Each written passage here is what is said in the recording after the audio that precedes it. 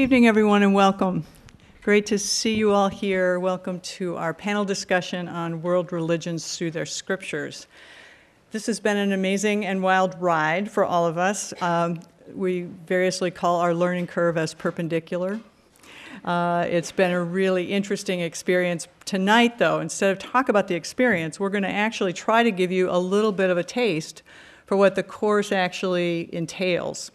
And that is our intention, and we hope that that will work out well with all the technological issues, et cetera. Before I start, I just want to say we owe so much, we owe a great debt of gratitude to so many people behind the scenes on this course. Some of them are here. Rachel, Ryan from the HX team, Zach Davis, who's not with us tonight, who's in Utah, who's the lead producer. Several of our graduate students, if you all who have been involved in the course could just stand up.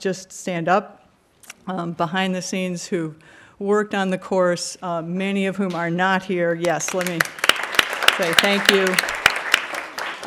So our presentation tonight is going to be very much due to the hard work behind the scenes of these wonderful people. So I'm Diane Moore. I'm a senior lecturer here and the director of the Religious Literacy Project. And I think I'm the chief cat herder, I think, in this endeavor. I'm so excited about what we have been able to achieve. And today is our launch day for the 6-month course that has 6 different modules, 1 month each. I'm going to say a little bit about the background, but not much. You can read a lot about the course. We've been really fortunate. Our communications team at Harvard Divinity has done a phenomenal job of helping to get the word out about the course. But I do want to say a couple things about what unites this project. First of all, this is the last of many different projects here at Harvard Divinity School. It started with Krister Stendahl, actually, in 1972, when he had the vision to try to create an opportunity beyond the doctoral track to match our professional training for religious leaders through our MDiv program, but to also through our MTS program, have another opportunity besides the doctoral track for people studying religion, the religious studies approach to religion. And so it was his idea to then start the program in religions, studies, and education, which was a longstanding secondary ed program that was a mini ed school program here at the Divinity School that was sadly suspended in 2008 because of the financial crisis, but it had a long run, almost a little over 35 years. So the Religious Literacy Project is a successor to that program, and really what it is doing is helping to create an opportunity for us to garner the tremendous resources we have here in the world's religious traditions with our remarkable faculty to help translate what does it mean to promote and enhance the public understanding of religion. And this project is really rooted in that vision, and again, the latest iteration of that long history. So we have 3 goals, 3 primary goals for this course.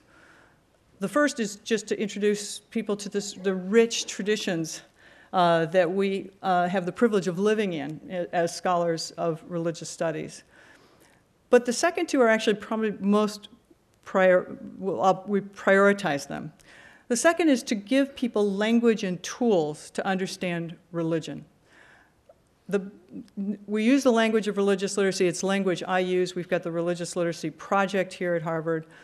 We know, all of us in this room know too well, the consequences of a lack of understanding about religion. We read it in the paper every day. And none of us here on the panel assume that a better understanding of religion will cure all the world's ills. But we do deeply believe that a better understanding of religion can minimize some of the conflicts that surround religion today. And so we're eager to give people language and tools. In the words of Ted Sizer, a wonderful educator, former dean of the Harvard Graduate School of Education, the best way to think about education is to think less is more. So we are not trying to give a comprehensive introduction to the world's religious traditions, 5 of the world's religious traditions. So I want to be really clear about that. What we're trying to do is give people language and tools to think about religion in some new and creative and constructive ways through illustrations. So that's really the overarching theme in the relationship to how we understand our work and the content. And so again, introducing people to great content, but introducing people to a way to think about religion. And then the third is to provide an opportunity for people from around the world, from diverse backgrounds, religious backgrounds, worldview backgrounds, geographic regions, ages, to interact in a constructive way about topics that so often divide us. So our shared commitment in this course is to really maximize the opportunity for people to engage with each other through the literature that we're going to be sharing through our modules. So this is slightly unusual for edX courses. Many have attempted to increase the discussion-based dimensions of this, and our colleague Laura Nasrallah, who was our pioneer at this here at the Divinity School, was an early pioneer in helping to move away from the talking heads, expert, lecture-based online courses to a more interactive opportunity. And we are also trying to continue with that within that vein. So that's been both a wonderful pedagogical challenge, but also a really rich creative opportunity to think, how do you minimize our delivery of content, but invite students to engage with all kinds of different content through exercises, activities, and with each other. So I wanted to say that that other dimension of the opportunity for people to talk with one another is really important. And we're very excited about it. And this is a bit of an experiment, and we'll see how it goes. But all of us, through all the modules, have really maximized on that dimension of what this opportunity can provide. So briefly, I'm going to just show you. I wanted to show you the platform because so I'm going to date myself here with a quick story. When I was a graduate student here in the master's program several years ago, I ran into a friend of mine in Harvard Square who at the time was working on word processing. Now, I feel like I'm a dinosaur when I say this, but word processing. And she was trying to explain to me what word processing was. And I was still working on my Master's of Divinity senior thesis on my electric typewriter, which I was very impressed with myself to have. And I could not understand what a word processing was. I just could not get my head around it. This is what we're experiencing. Lots of people still don't really understand what is a MOOC. What does it actually entail? How do you do a MOOC? So I wanted to show you just briefly. This is the platform for the MOOC. If you come into day one, what you would see if you're a student, you'll see the days here listed all on the left-hand side, and that's the entire course. But the course, all throughout the next 6 months, all of our courses are going to be rolled out, if you will, one day at a time, on Tuesdays and Thursdays throughout the 6-month period. So we're starting today. This is the first day of the religious literacy module, and this is what students will see. Just the first day. And the way to go through the course, and I'm going to show you just a few of the components. You'll see here on the horizontal line at the top, these are all the different units that are happening in this first day. This is just the introduction here, and students will hopefully read the introduction and then come here to move through the rest of the course. There are these kinds of videos, short videos, 2 and 3 minutes long for each of us. Sometimes we've got 2, sometimes 3 in a given course to help orient students and move them through. So there's this one, then I've got an introduction, inviting students to introduce themselves. You see here, and then through these discussion boards that students will participate in, we've got a Twitter feed here that's ongoing for students to participate in. Pardon? These are real? These are real, yep. Yeah, I know. It's the word processing moment, Shia, I know. Believe me, I get it. All right, so then there's opportunities to each of us have our own intro video that we've done. The HarvardX team has done remarkable work in terms of the quality of what we're being able to represent here. I think several of you saw this misunderstandings video, this animation representing the fundamental misunderstandings of religion that, again, part of the HarvardX team has helped us create. I'm not going to go through this now because I want to make sure to cede my use. I'm going to finish in my 10 minutes here. But I want to show you then that we have then these other options. So then there are readings, and relatively short readings, by the way. And then there are discussion options and discussion prompts after many of the readings. There are video options. This is a contemporary, the news was hot on this, so I picked it up. This debate about whether Donald Trump's a Christian, I thought was really interesting and wanted to use it. So then we have opportunities, too, to bring in an incredible array of resources from the web that's out there. So we're using, this is pieces of a Frontline video, for example. So the idea is that we're using little snippets to represent the ideas we're trying to help students be introduced to, and then give them lots of different options to engage those experiences. So this is a first day. There's a lot of things in this first day. Not all of them will have this many, but in the end, there's also what we're calling for each day a learning summary, where we're asking students, what did you learn? Post those in the discussion board, so we'll learn a lot about what we're hoping to say, what we're hoping they'll learn, and then what they actually learn. We're going to learn a lot about that. And then what we're calling the self-report for students who choose to take the course not as an audit for free, but for a certificate to earn a certificate, a formal certificate of completion. So with that, I want to show you just one other. Everyone on the panel tonight will be sharing with you an example of something they're excited about in their course. And so I basically gave over my excitement about this to give you this intro, except I have one thing I wanted to show you, and I need someone to help me get out of here. Mike, thanks. This is a video that, again, the Harvard X team put together with the help of incredible work in the behind the scenes with graduate students. This is a video to help capture fundamental assertions we're trying to make through the course. Religions are internally diverse, they evolve and change, and religions are embedded in all dimensions of human experience.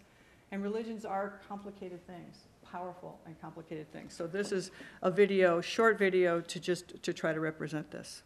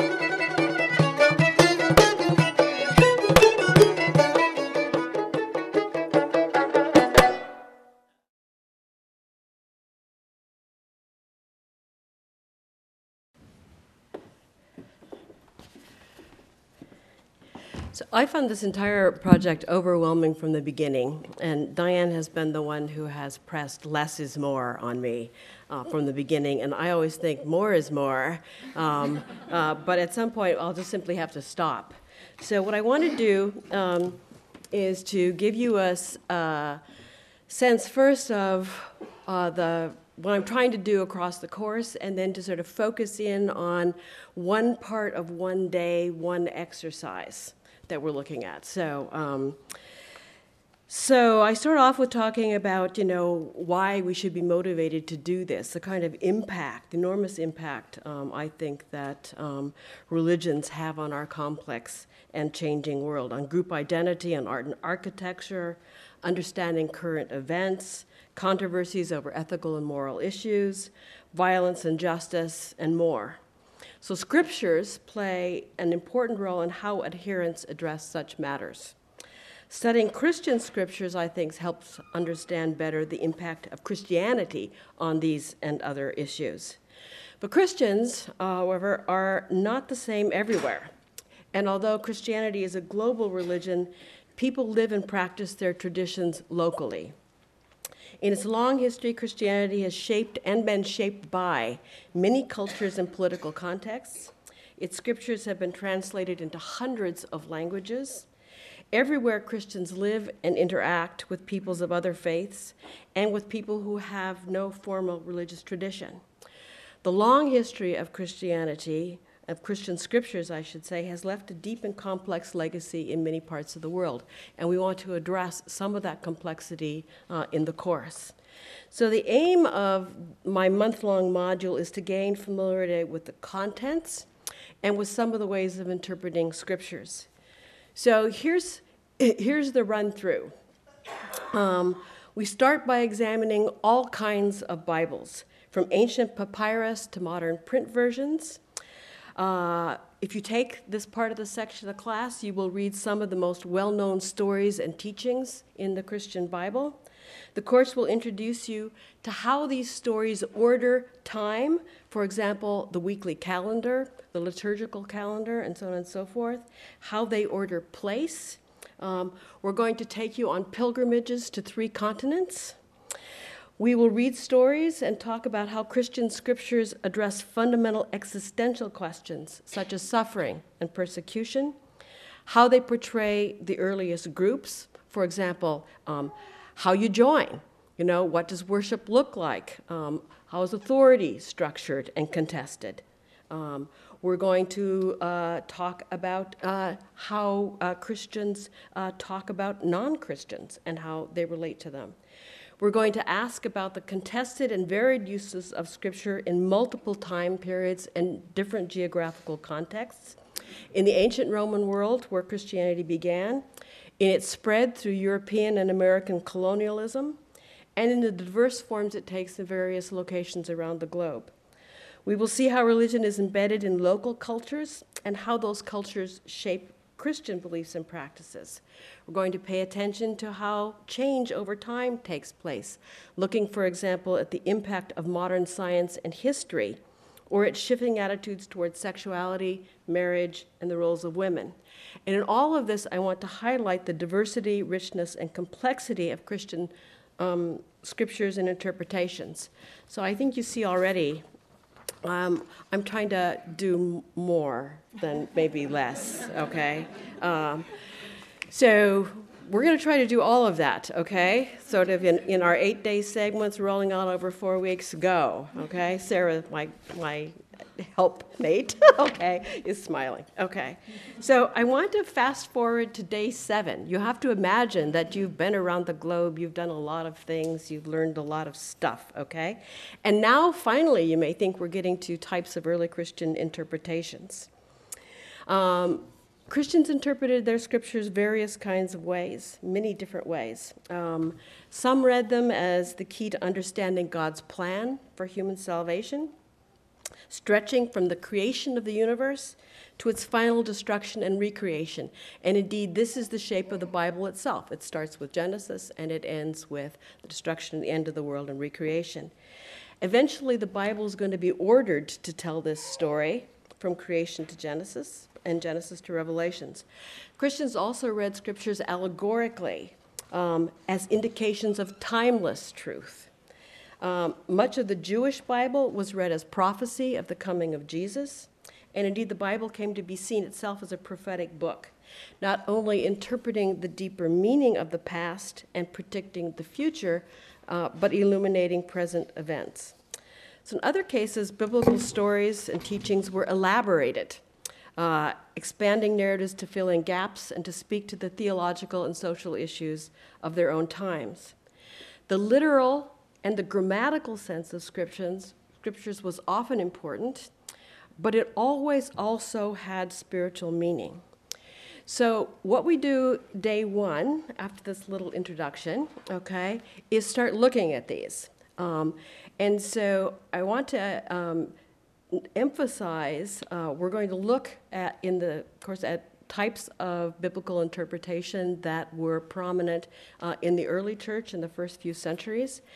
But even as new modes of interpretation appear at various times and places in the history of Christianity, those found among early Christians remain alive, often in invigorated and locally inflected forms, not only in the West but around the globe. So, what this course would do next is to give you examples of each of these types of scripture, asking you to look at them, to read, to annotate, to interpret, to discuss, to go after these. So I give you examples of Christian epic, of allegory. We look at the parable of the seeds, for those of you who know, where Jesus tells a parable and then interprets it allegorically.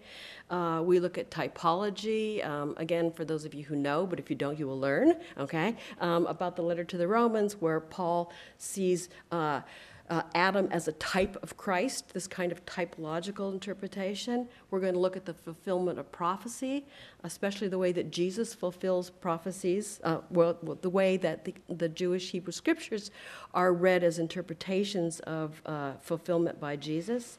We're going to look at Revelations and how the Bible itself teaches people to read current events as fulfillment of prophecy. And we're going to look at an elaboration of stories. I've picked one of my favorites, which is the infancy gospel of James. You know, all you wanted to know about Jesus when he was a little boy, but never heard, okay? So these gaps and things that are filled in. And finally, to talk about one particular theologian, Origen, who understood the multiple layers of Scripture, its grammatical meaning, its historical meaning, its spiritual or universal meaning, and its contemporary application to current events. So having done all of that, okay, you now know all about this, and it would have been really, really fun, okay, because you would have had all of these great readings that you hadn't seen before yet in the course, and a chance to talk to people all over the globe about them, and of course we picked really interesting examples, right, Sarah? Yes, we did. We absolutely did. Okay, now we're fast forwarding ahead, okay, and we're talking about, okay, these are sort of old traditional ways of doing it, okay? But all around the globe, other kinds of things have appeared, and sadly, we're not a totalizing course, so you don't get them all, okay? So what we do is we sort of spin in on one region of the globe, the modern West. And I want to assure you that at other parts of the course, we're going to be spinning in on Ethiopia. We're going to be spinning in on Mexico. We're going to be in other places. But for this example, the modern West. And so here, you having already studied colonial expansion and its impact in various places, okay, are going to look at what happened in Northern Europe undergoing a wide series of wide-ranging social and intellectual challenges. Biblical theology and interpretation in the West was profoundly affected by the Enlightenment and the Age of Reason and its aftermath. The rise of modern scientific investigation brought to the fore a paradigm shift, and by that I mean scientific method introduced change in a fundamental approach and underlying assumptions about human beings, how human beings can know the world. And then we elaborate on that and what that means and so on and so forth. But this has this impact then on how the Bible is interpreted. The second kind of major way that this had an impact is the writing of history. Science's high valuation of objective evidence is the basis for claims about truth and knowledge, impacted the writing of history and the way history became a matter in historicist mode of what really happened. Okay, so how do we literally see this? Okay, look on the screen if you haven't already. Okay, so I'm arguing that one of the prominent modes of interpreting Christian scripture has been through artistic representation. And it's possible to literally see the effects of a different way of viewing the Bible. So I'm following a scholar named Stephen Prickett here, and he points out the way that medieval art tended to eliminate time and space. So if you look at this object, and this would be, if you were in the course, we just give it to you, okay? And I would give you the stories to read, the biblical stories that go with each part of this image, okay? But I'm going to tell you right now, okay? So that's unfun, but of course it'll be more fun, okay? So flattening history into a simultaneous panorama. So for example, if you look at this, what you see in the main panel is the image of Mary and the baby Jesus. Okay, but around this figure, this is, by the way, a 14th century triptych from Spain, okay, and I have 2 minutes left, okay, so we'll wing through these. Okay, so flattened. So what you see is you see the whole impact of the incarnation of Jesus in this panel. So it's surrounded by the crucifixion of Jesus, the Annunciation to Mary, where she's told that she will be having, she is a virgin, will be having this baby, presenting Jesus in the temple, and the coronation of Mary in heaven, which is something not in scriptures, okay? But what I want you to see is precisely how this, how flat this is, okay? And how it incorporates all these different scenes in one visual image, okay? And there's a lot more going on in this image that you will see when you take the course. So look at this image of the Annunciation by John Collier, okay? What's changed? So you're going to be asked to take a look at this. This is the same image of the angel coming to the Virgin Mary to announce that she's going to have a child, okay? There's a lot of things you might notice about this, but the point that I wanted to make in my 30 seconds, my 0 time left, okay, is that it has come to be a single scene in a time, in a place, okay? In this case, it happens to be something like the 50s, okay? You can tell when. Notice the plant is in a pot. You know, you can see the breeze coming through. You can see the sun shining down. So this addition of perspective, of artistic perspective, means that instead of looking from nowhere and looking at simultaneously and seeing the whole of the story, it has been turned into a particular time and place. Okay? And this is, in some ways, what historical criticism, historical writing of the Bible does, is it turns things into a linear story. So things become points on a linear time frame. And so no longer are we looking at the whole meaning together, but we're seeing the linear time frame as such. And then if we go on, we can see how this can be done in different kinds of ways. You'll notice this is a Japanese image, black and white, and so on and so forth. And from these, then we go on to discuss, notice how the imagination is not yet quite the scientific imagination. So the course goes on, and it talks about the rise of historical criticism, about dating and writing the history of the Bible, and questions about biblical accuracy. Then we get into the pushback against this in terms of the rise of fundamentalism. We take a little tour of the Creation Science Museum out there in Middle America, okay, and so forth. Okay, thank you.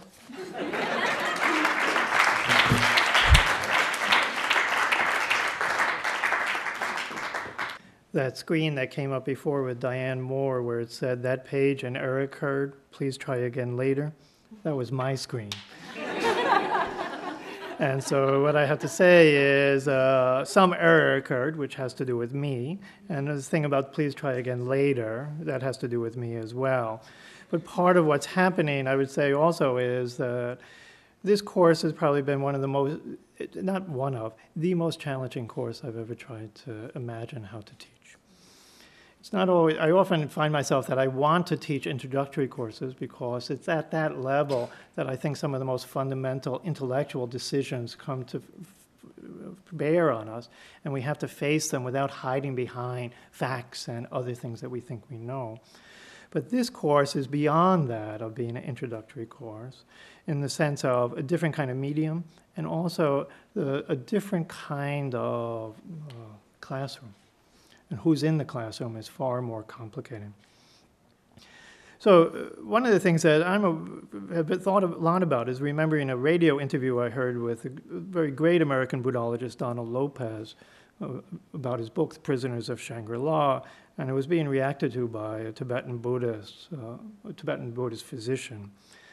And so the interviewer started off by asking Donald Lopez, Professor Lopez, what is the essence of Buddhism? And he basically gave what Diane Moore just gave as the rationale of this course. As a historian, I know there's no essence of Buddhism. It's internally diverse, it's changing and evolving, it's embedded in different kinds of cultural dimensions.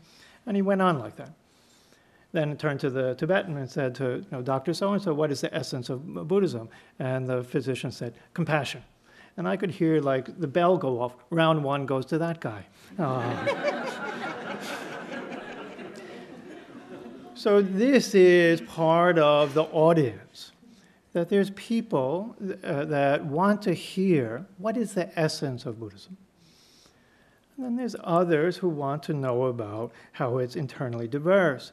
What's complicated, however, is that in a class like this, what might work very well for Karen in terms of showing the diversity as a way of opening up possibilities in Christianity, in an audience where people are unfamiliar with much of the Buddhist world, that showing of diversity isn't a way of making you open up to different possibilities. It's just confirming it's one damn thing after another, and it makes no sense.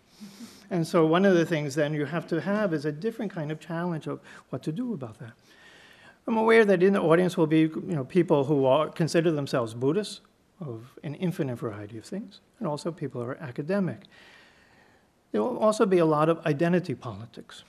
Those who are following the news coming out of JNU University in Delhi know that there is a petition circulating that already has more than 12,000 people who have signed it. So basically, it's not directed against me, but it is directed against people teaching at Ivy League universities. I think I'm one, that not to be allowed to talk about Buddhist Indian scriptures. They should not be allowed to do that. And that's part of the reality of it, that you could say is a different kind of audience that's there.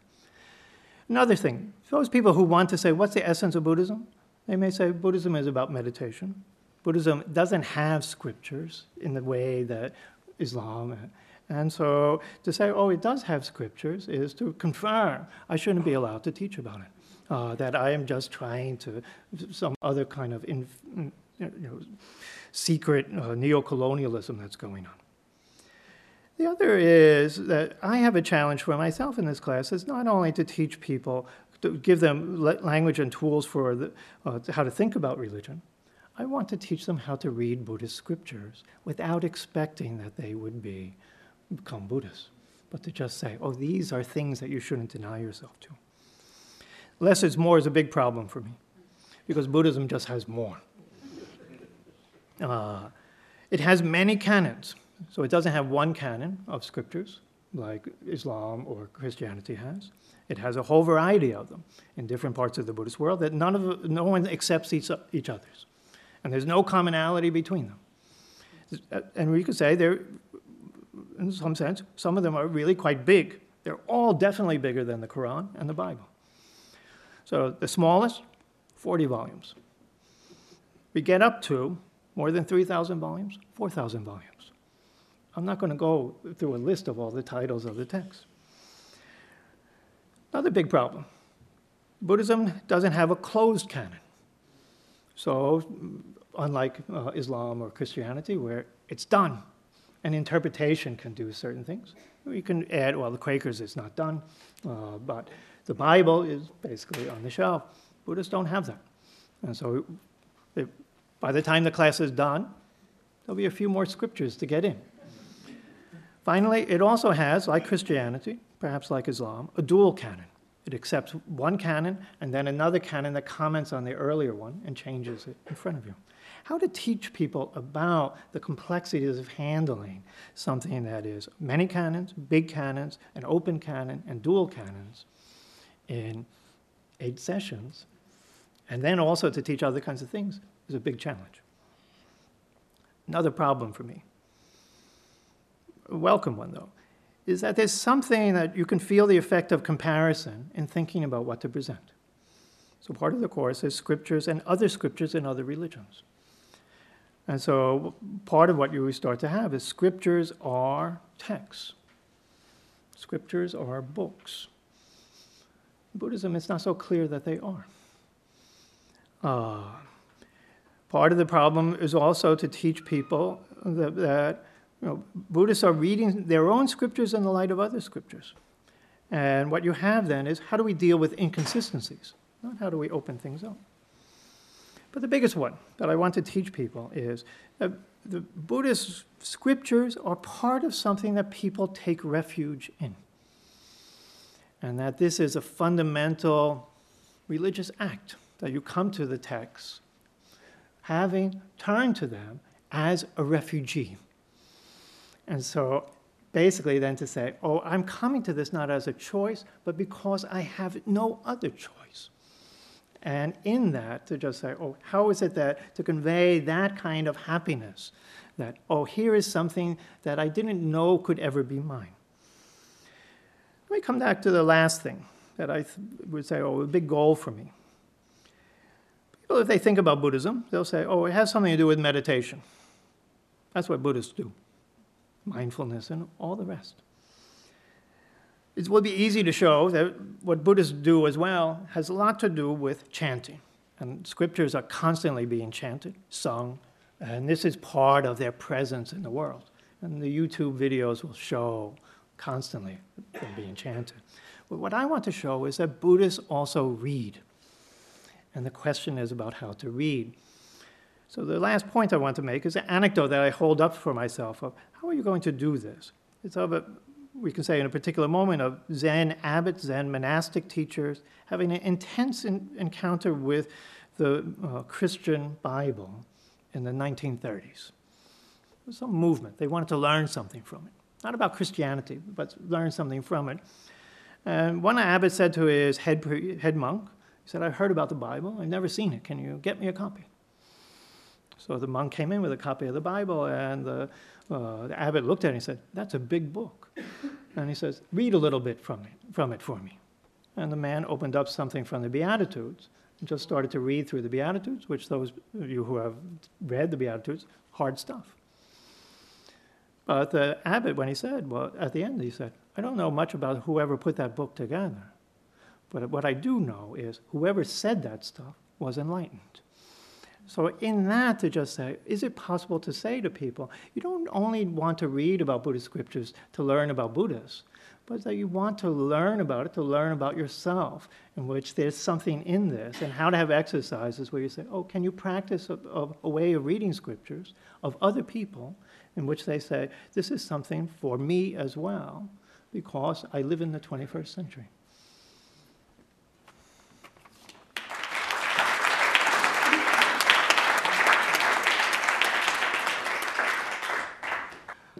Right. I'm going to say a little bit about my module on Islam.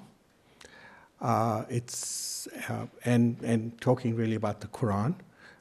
It's, from my perspective, it's a huge challenge to deal with this topic on the internet. As you can imagine, there are going to be all kinds of people looking at this module. There are going to be Islamophobes who are going to be out there who've compared the Quran to Hitler's Mein Kampf. It's a text of terrorism, and so on.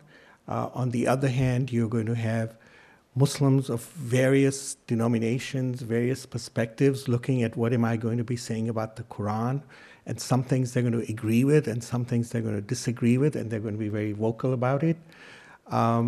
So it's going to be, my sense is it's going to be a controversial module based on the topic, just the topic itself, the Quran, but also, I think, the religion. Because, as you can see, the rise of Islamophobia, the rise of anti-Muslim prejudice, and so on. And it's interesting how the Muslim has become the other, not only in the United States, but in Europe and so on, but even in places like India, where you have a current regime that is, in fact, promoting this otherness of of Muslims and also Christians and so on. So to counter all of this, some of the things I'm doing is deconstructing notions. So, for instance, one notion that I'm going to try to deconstruct is to move away from thinking about the Quran just as a book, as a scripture, as something that's between two covers. Because that in myself is that it's one manifestation, but however, it is a text to be experienced, to be performed. And this is how the text originated. So during the 7th century, during the time of the Prophet Muhammad, there was no book. People experienced the text. And the greatest rivals to the Prophet Muhammad were poets, who also composed poetry, but who were seen as inspired by jinns. And here comes Muhammad with his message, and that's promoting monotheism. It says he's inspired by God. And that part of the truth of what he was preaching is embedded in the aesthetics of the text.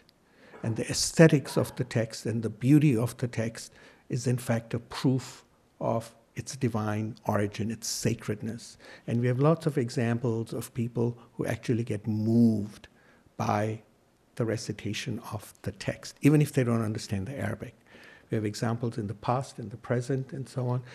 So that's one of the ways, and I just want to give you a feel for that by playing you a short Quran clip that, and I have the, I know the translation and transliteration it's on there, but it's, I know the script is very small, but if I blow the screen up, then you won't be able to see anything. But I'm just going to play this so you get a sense of what this sounds like. أعوذ بالله من الشيطان الرجيم بسم الله الرحمن الرحيم والضحى والليل إذا سجى ما ودعك ربك وما قلى. So here you see the Quran being performed, literally in a concert.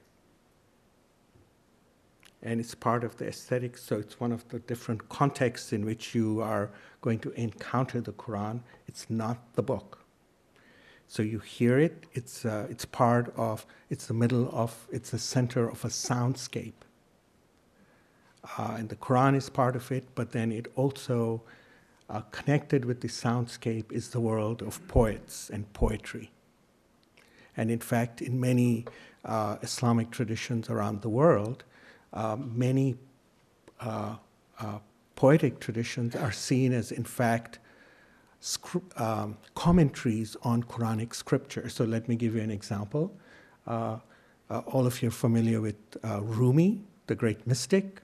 His great epic, the Masnavi, which tells, which is really a collection of stories and anecdotes and so on, has been dubbed, in fact, the Quran in Persian.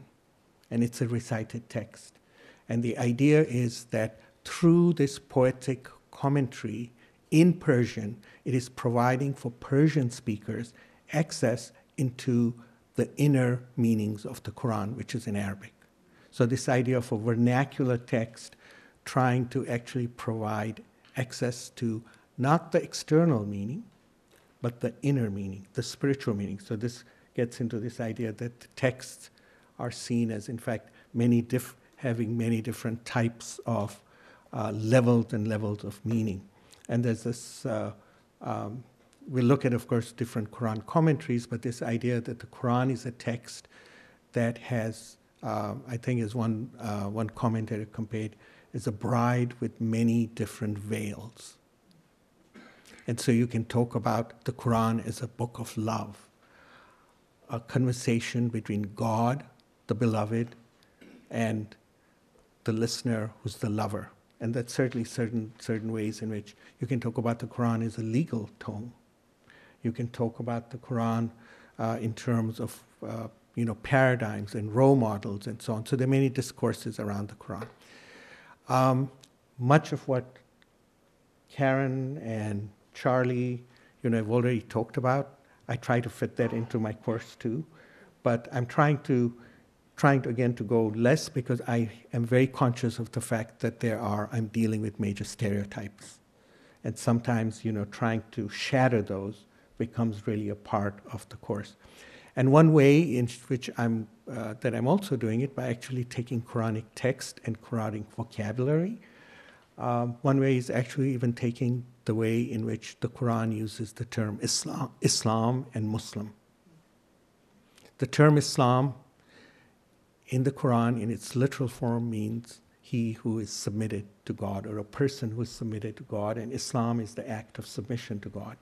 And what that does, right there, it shatters the idea that Islam is the name of a religion and Muslim is one who follows that religion.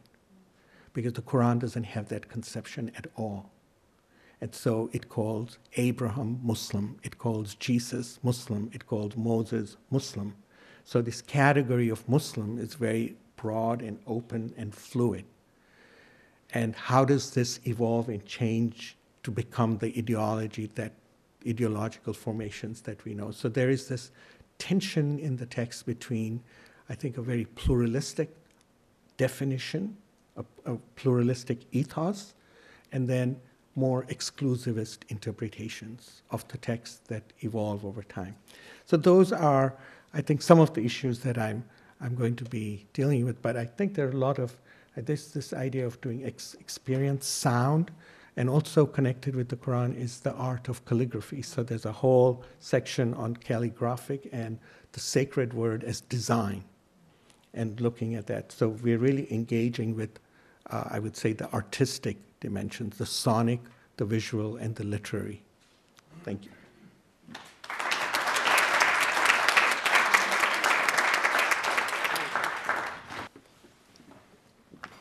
Hello, good evening.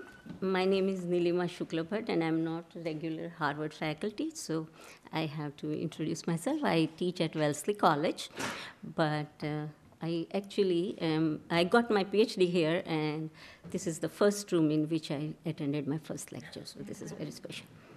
I'll be teaching the Hinduism section for this course, and some of the challenges that my wonderful teaching assistant, Jason, and I faced was what to select. Because Hinduism, unlike any of the traditions that in this group, is it has no singular text like Buddhism. Professor Halisi talked about it. But it also doesn't have a singular figure in whom the religious authority as a founder is invested. And therefore, and it has a very long history, as well as tremendous internal diversity. So dealing with about 3,000 years of history of texts, various kinds of texts that are considered sacred in different contexts by different groups of people, and also to deal with the idea of how texts evolve historically, what makes a text scripture. So one of the questions that I am hoping that the students at the end of, I'm hoping that the students will ask more questions at the end, and they will have tools to question their own understanding of scripture. And that Hinduism provides a very good locus to highlight this, that traditions are internally diverse, texts evolve historically and have much of their interpretations and their use depends on the context, as well as they are embedded in cultures. These three presumptions with which we work is Hinduism gives a lot to highlight these themes. But at the same time, because of the absence of the founder and because most of the texts have been performative texts, orally transmitted, not just uh, they are written, the Vedas, you can find them in texts, but most of the time they were transmitted for thousands of years for orally. So performance is the primary mode of transmission. And one of the questions that I hope that at the end of my session the students will ask is, what makes a text scripture? Is it, where does the authority of the scripture lie? Is it in performance or is it in the text itself? Because it is all, so we begin, in order to cover a large diversity of the texts which have different foci and also used by different groups of people, we decided that for each session we have tried to incorporate the historical factor, we have tried to incorporate the performative factor, and we have also tried to incorporate the diversity factor. So that way the students will see the text almost evolving in front of their eyes, and then at the end they will be able to engage. That is our hope. And one of what performance brings into also into our conversations is that because performance allows individuals to make texts their own, so the sense of ownership also comes from performance. And there is a sense of multivalence, a multiplicity of meaning embedded within the performative nature of the text. So the issue of religious, with whom or in what is the religious authority and agency invested, will become one of the central questions of our section. To give you a taste of what we are doing, Hinduism has so many different texts, starting from Vedas, which do not make any reference to any of the deities who are worshipped in various temples of Hinduism today. They are very different deities, and we also have to, Hinduism is much misunderstood at times. Many people know when I teach my courses on Hinduism and ask in class what the students know about Hinduism. They generally, many of them know one, caste, and the other cows. Other than that, most. So it is also one of those religions which is misconstrued in many ways, misunderstood, and to convey what makes things sacred for Hindus, those who identify as Hindus, is a challenge that we were facing. And because there is a diversity of texts, we also had to find texts that are interlinked. Even if they are diverse, they have some interlinking ideas or references that make them like they are put together because people can identify them as Hindu. The third and the final, and one final point I'll make before I show you what we are doing with one of our sections. Along with this issue of intertextuality, we are also trying to show in this that scriptures, as Professor Halisi pointed out, it's not a done deal in the Hindu context. So many new gurus, for example, are giving lectures, and their lectures are being recorded, and they are writing, and then for their disciples, that becomes a sacred text. So the idea of scripture as evolving, as being a work in progress, is also something that we want to convey. And finally, I want to give you an overview of one of the sessions. This is kind of our favorite session. It is on the epic Ramayana. So Ramayana is one of the two major epics that are considered sacred by Hindus. And it's an ancient text, possibly written in the early century. It was like complete by the early centuries of the Common Era, and it is the story of an ideal prince who was exiled from his kingdom just on the eve of his coronation.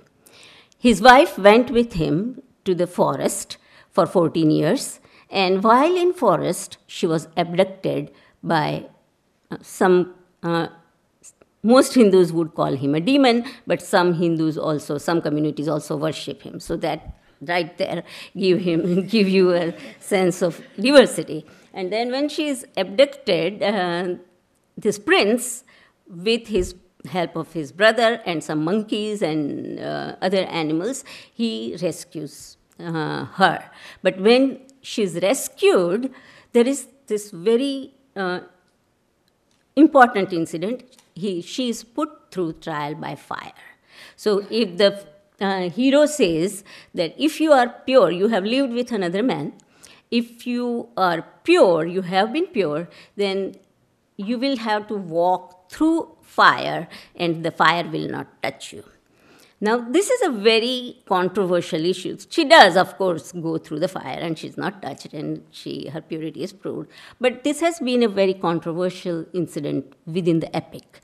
So not just for feminists now, many feminists are picking up this incident to discuss feminist issues in contemporary context, but in also traditional context as well.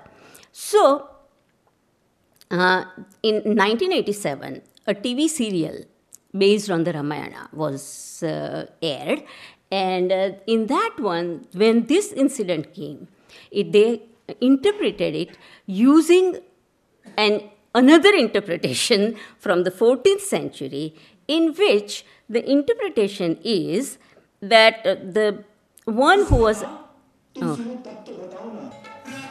So the interpretation, just let me finish this, then you will be able to enjoy this more. This is, the interpretation is that the Sita, who was abducted by this demon, was really not real Sita. She was only an illusion that had been abducted. I'll just finish in a minute. So it was only an illusion, and the real Sita was actually given to divine fire for protection, and divine fire kept her in protection for all these years. And when she was rescued, the illusion Sita goes back, and actually fire god brings her back. So that was the interpretation used by the TV serial. I'm not going to show you, but then in 2010, an American production of this by an American woman, Nina Pelle, who has done a cartoon series of this, and she comes with the original question of how a woman has to be treated by a man.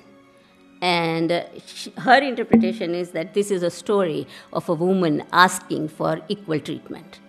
And that is, so then by looking at various interpretations by Hindus and by non-Hindus, people will be able, the students will hopefully be able to ask questions about what forms a scripture, who has the authority to interpret them, and when a text or a narrative becomes scripture. So hopefully that's a little bit. Thank you.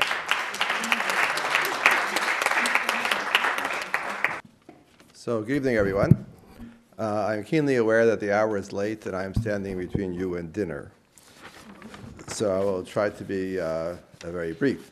Also, I'm the last in this sequence, which is good and bad. It's bad because people may be worn out by then.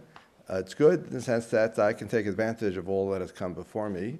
So I have not yet taped anything. I have not yet finalized anything. I've been scribbling notes the entire time, picking up, stealing good ideas from my colleagues. Right. So that's the advantage of coming last in line. So I'd just like to focus briefly on what I intend to do, not what I have done. So I've done very little, although with my help of my TF Matt, we put together 8 sessions, which I think I'm going to revise half of them as a result of this evening. But in any case, we worked hard, but it's clear to me what the main point of the Judaism section should be in the context of a series of courses on Scripture. Right, and the theme would be that the Hebrew Bible is not Judaism. Because most people out there think that the Hebrew Bible, what Christians call the Old Testament, is Judaism. And a lot of Jews also think that the Hebrew Bible is Judaism. So I need to disabuse them of this and explain the Hebrew Bible is Judaism only if you allow the text to be interpreted in any one of truly amazing and extraordinary ways. Then the text thereby becomes Jewish. Although by the same logic, the text also can become Christian. And indeed, for Christians, it does. It does become Christian. So this I see as my theme, right? Focusing on original historical context versus what the text comes to mean. And my point is not to delegitimate, heaven forbid, anything. My point rather is to show this is a living religious culture. And a living religious culture, of course, things change over time, and texts receive new meanings and new interpretations. So one of my parade examples is the laws of the Sabbath, or the laws of Shabbat, which is the Hebrew word for Sabbath. So as you know, in the Ten Commandments, in the fourth of the Ten Commandments, there is a commandment not to do any manner of work on the Sabbath day, not to do any manner of work. Unfortunately, the text is rather cryptic. I would say, if I were there at the desert at the time, I would have said to Moses, you need to spell this out a little bit more. It's really not at all clear what this means, not to do any manner of work. How do you understand what work is? How do I know what is and what is not prohibited? So if you look elsewhere in the law, the Pentateuch, in the Torah, there are a couple of clues scattered hither and thither about various activities that would be prohibited by under this prohibition. The most conspicuous, the most obvious and plain spoken of which is you shall not light a fire. Although later Jews will argue whether it means you should not light a fire or not let a fire to remain lit. They will argue about that as well. In any case, so since the Torah is so spare with details, so what is a Jew to do? So here comes Friday afternoon at nightfall. It's the Sabbath, and well, I need to know what I can do and what I can't do in order not to violate the law. So lucky for us, Judaism is like Charles's categories. We have a dual canon, we have an open canon, right? Which is the main point I'm going to get across. The dual canon is we have many texts that do focus on the interpretation of the Torah. So the Torah does function as a foundational document. I use the analogy of the American Constitution. The American Constitution is the foundation document of law, but you never look in the Constitution to find out whether any given activity is prohibited or mandated by law. One, of course, looks elsewhere, but it is a foundation document. Similarly, the Torah is a foundation document, but you don't look in the Torah to find out what to do or what not to do. That, of course, is the job of all the later interpreters and anthologizers and commentators and law-givers, etc.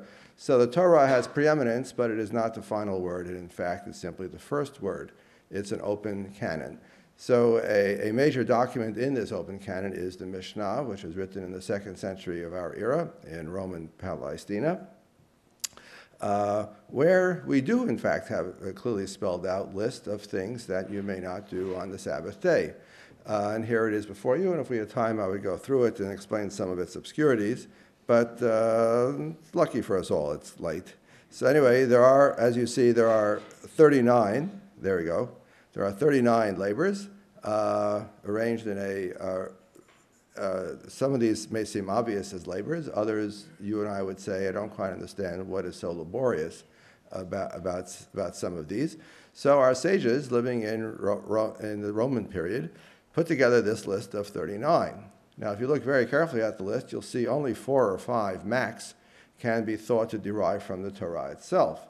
The other 34 are coming from, well, I don't know where they're coming from, but they're not coming from the Torah. They're coming from somebody's fertile brain who are putting together a list of 39 activities that are prohibited on the Sabbath. So if you notice, the paragraphs are arranged more or less in terms of culture. That's the best way to understand this list. in terms of the creative acts of human culture are prohibited on the Sabbath. Things that humans do that in fact make them human are precisely the sorts of things that we may not do on the Sabbath day. So the first paragraph from number 1 through number 11 knows all the activities you need to bake bread. Since humans, cook food, bake food, animals, of course, just eat. But part of the human culture is the creation of food, mastery of fire and food. So that's the first 1 through 11. And 12 through 24 are the creation of garments, because again, humans wear clothes. So it's part of the human culture is creating clothing. So clothing is everything you need to do from shearing the wool to tearing and stitching 2 stitches. It would be the second paragraph. Third paragraph, hunting a deer down to erasing in order to write 2 letters. This is writing. Everything you need to do to create parchment or to create parchment for writing. Then starting with 34, 35, we have a series of kind of, I'm not sure what to call them, but they're single things. So building and tearing down, I understand, that's obviously a pair. Extinguishing and kindling fire, that I understand. Again, humans build, humans light fire, master fire. So those are the things that are prohibited on the Sabbath. Now, what's interesting to me is not simply that this is a new list, but that the conception behind the list is completely novel. There's not the least clue anywhere in the Torah, anywhere in the Hebrew Bible at all. There's no least bit hint that these should be our dominant conceptions by which we determine what is and what is not labor for purposes of the Sabbath. And then last of all, striking with a hammer, and then comes the most tricky one, taking out from one domain to another. I have no idea how to understand what that is. But in any case, I'm not sure yet how to explain this in a MOOC. I know how to explain this standing up in front of a class and giving a lecture, because I do that every day, right? So that I know how to do. But how do I do this in a MOOC? But I'm not sure yet, but I'm sure my student, TF Matt, will figure it out. Right, but that's why I pay him the big bucks, right. And then I want to go from here on and show how this is a living religious tradition. And at some point, we might want to call it Judaism. But what you got in the Hebrew Bible is not yet Judaism. It's the stuff out of which Judaism will emerge. It is the constitutional document upon which the edifice of Judaism is established. Thank you.